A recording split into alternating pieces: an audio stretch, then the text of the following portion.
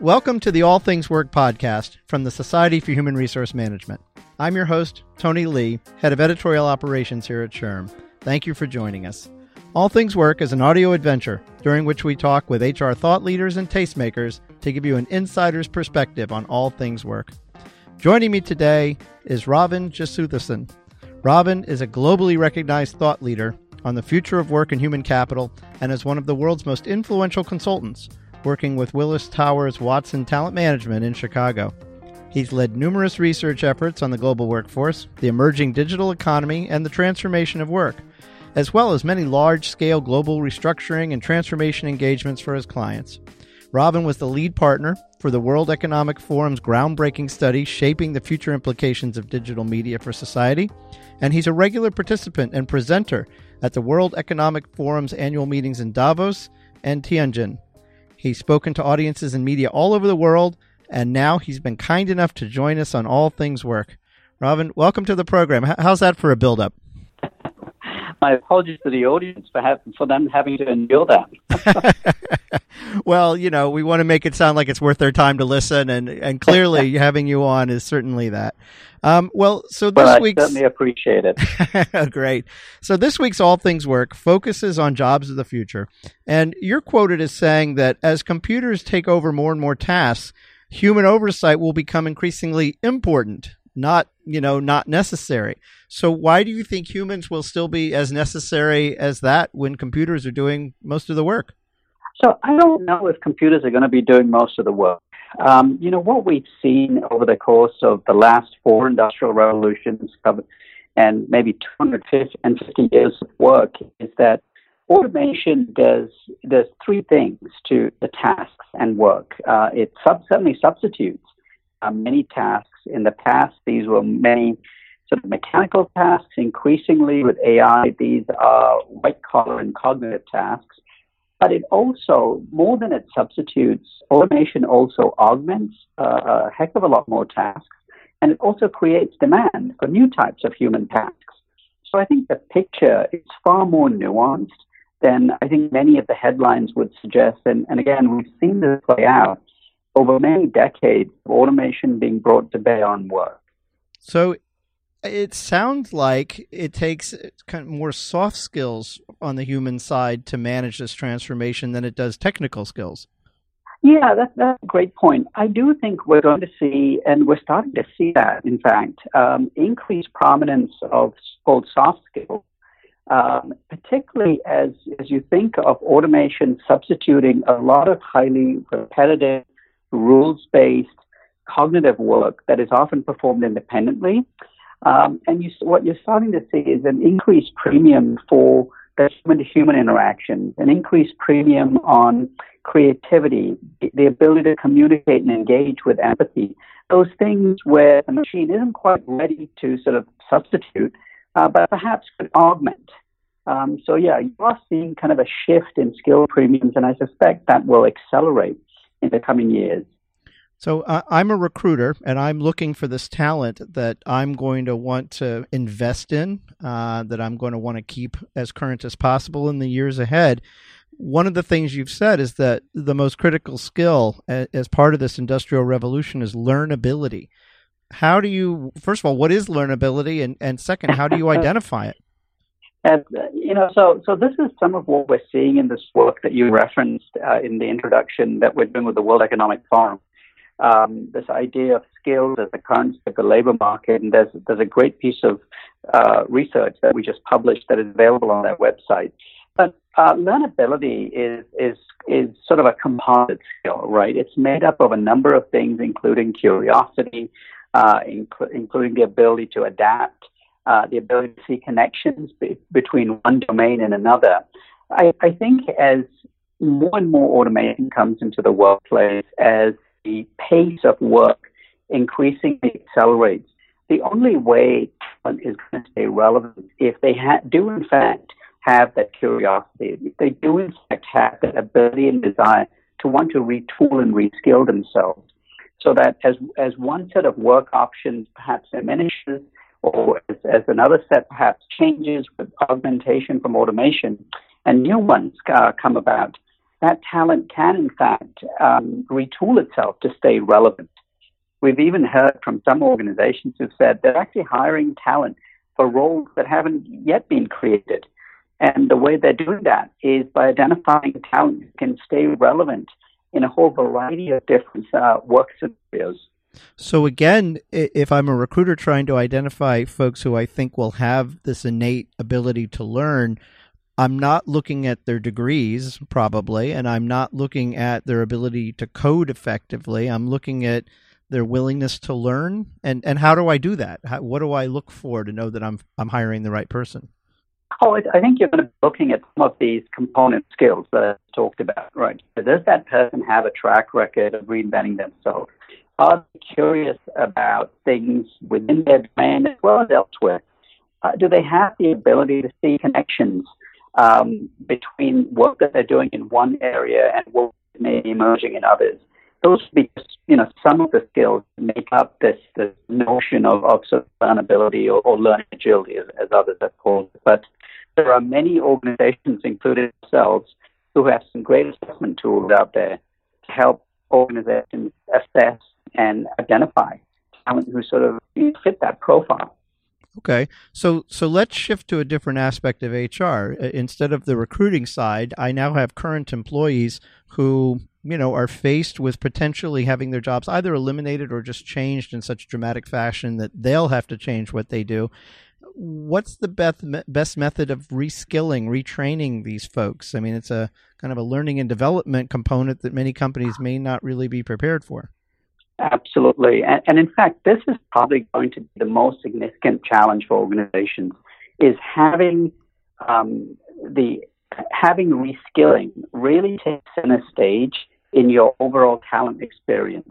In many organizations, there are other things about the deal that take center stage. It could be great pay, it could be the free meals in a tech company.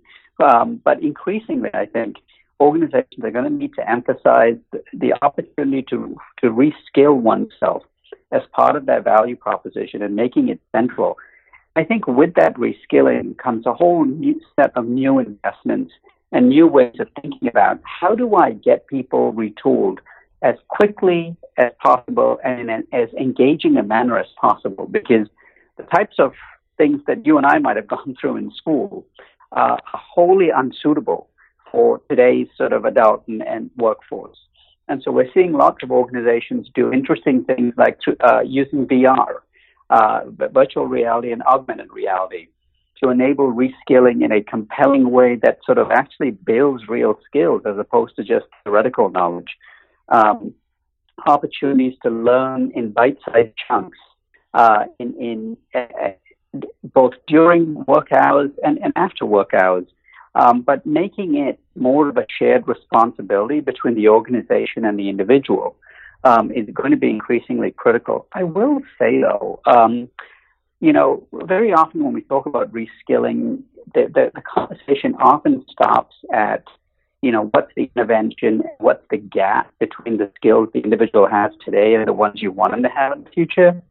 I've seen, and we saw this in a number of examples as my co-author John Boudreau and I were writing our last book, Reinventing Jobs, that it's not just the skill gaps that are important, the will gap is equally important.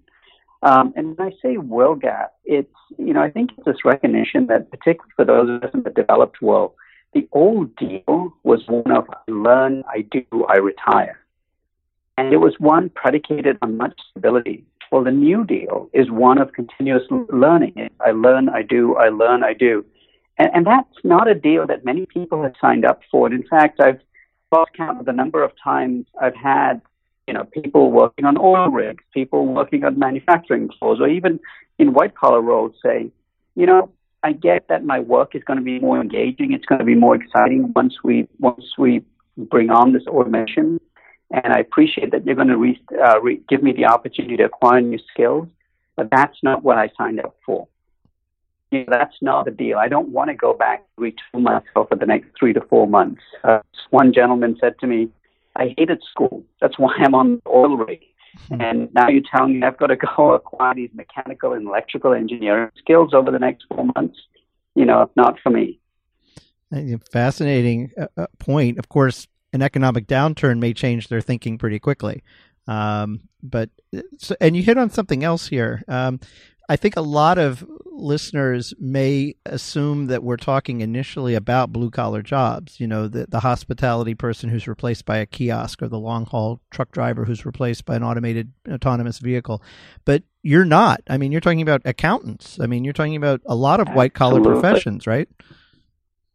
Absolutely. And in fact, those are the professions that are going to be most disrupted, because much of the advances in AI or cognitive automation are actually disrupting highly technical work that is rule based, that is often performed independently, and often very analytical in nature.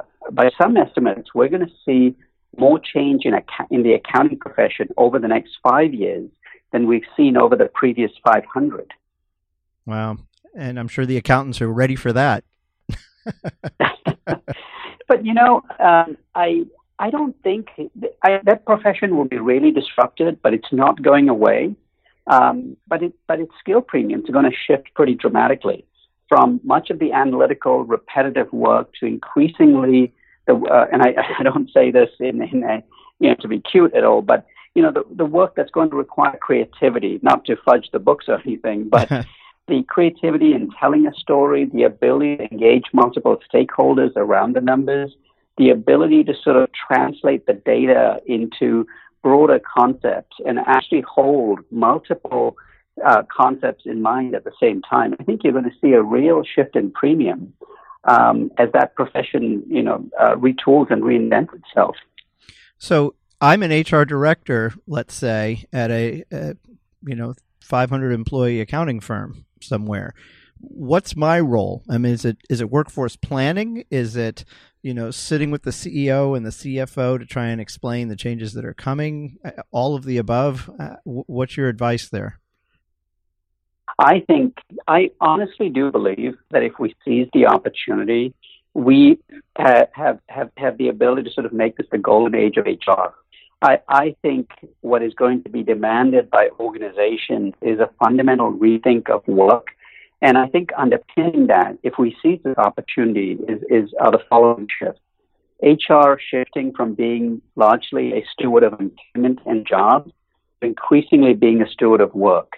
HR sitting alongside business leaders and helping them orchestrate this new ecosystem for work, where it's not just work being done by employees, but work being done by potentially 8 different means for work, including AI and robotics, gig workers, volunteers, alliances, outsourcers, etc.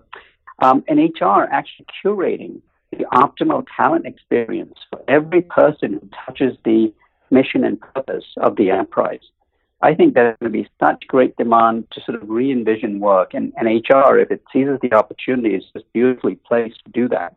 But it's going to call for some very different skills and a pretty radical rethink of the function and the profession. Have you seen any examples, any case studies of HR stepping up already to take on that role?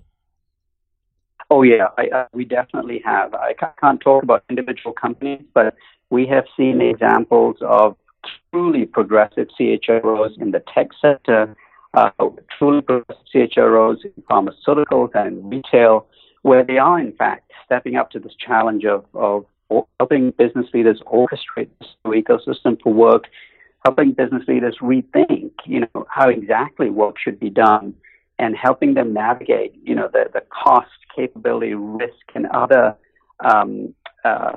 sort of outcomes associated with their various choices about how work gets done. So we've certainly seen some great examples, but I do think it has to move beyond the heroic efforts of 1 or 2 supermen or superwomen to a more systemic change for the function and the profession.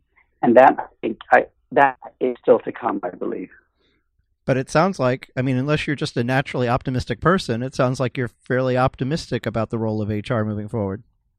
I think it's a huge opportunity. I think I've seen evidence of individuals grabbing the opportunity. What I'm hopeful of is that it won't just 1 or 2 individuals. I'm hopeful that that this is merely just the start of a broader sea change for this function and this profession. Well, that's wonderful feedback and great insight. Thank you so much. That's going to do it for this edition of All Things Work. A big thank you to Ravin Jesuthasan for joining me and discussing the future of work. Before we get out of here, I want to encourage everyone to subscribe to this podcast on Apple Podcasts, Spotify, Stitcher, Google Play, wherever you listen to podcasts. And while you're at it, be sure to give us a 5-star rating and leave a review, because if you're an HR professional, you know how important feedback is. Also, be sure to check out SHRM on Facebook, Twitter, and LinkedIn, and you can find all of our episodes and more podcasts on our website at shrm.org/podcast. Thanks for listening, and we'll catch you next time on All Things Work.